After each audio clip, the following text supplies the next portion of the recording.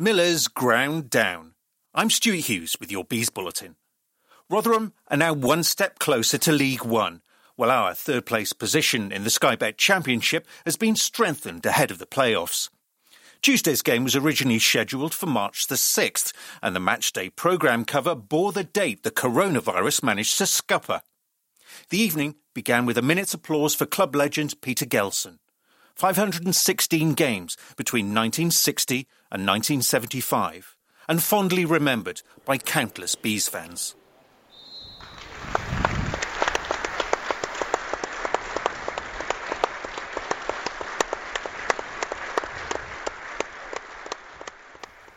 The tie started openly, if quietly, but sparked into life after 26 minutes.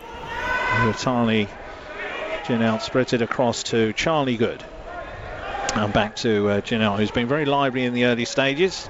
Looking to drive forward himself. Nice ball curling into the path of Canos on the right-hand side. Switches in, edge of the box. He'll go for the far corner, and that's the first goal, and it's Brian Mbeumo, the man who got the winner at Bournemouth. He goes in there, flicks it into the corner. It is Brentford 1, Rotherham 0.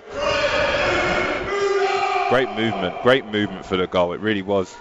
Lovely play out there by Canos. Good build-up play as well from Brentford, and a fantastic finish. Mbeumo's goal lifted the boys somewhat, and the half ended dramatically. Now here's Tony coming through. Tony into the penalty area, and he's hit the post. Oh, how unlucky. He's hit the right-hand post. Out of nothing, a chance right at the end of the first half, and Ivan Toney, well, he will be wondering what he's got to do to get to this 30. Ivan was denied his landmark 30th goal again after 58 minutes. Over goes Ryan Giles, ball sprayed into the box, and there's a header from Ivan Toney. And once again, he's denied by the keeper down to his left-hand side. Tried to pick his spot. Just not happening for him, is it? No. But in all honesty, the second half was a pedestrian affair.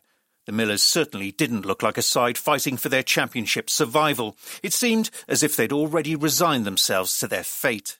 So with 2 games remaining and our playoff place assured, Thomas Frank is wondering whether the footballing gods will finally smile on us and break the curse of Wembley. I really, really hope so. But this is football. Everything can happen.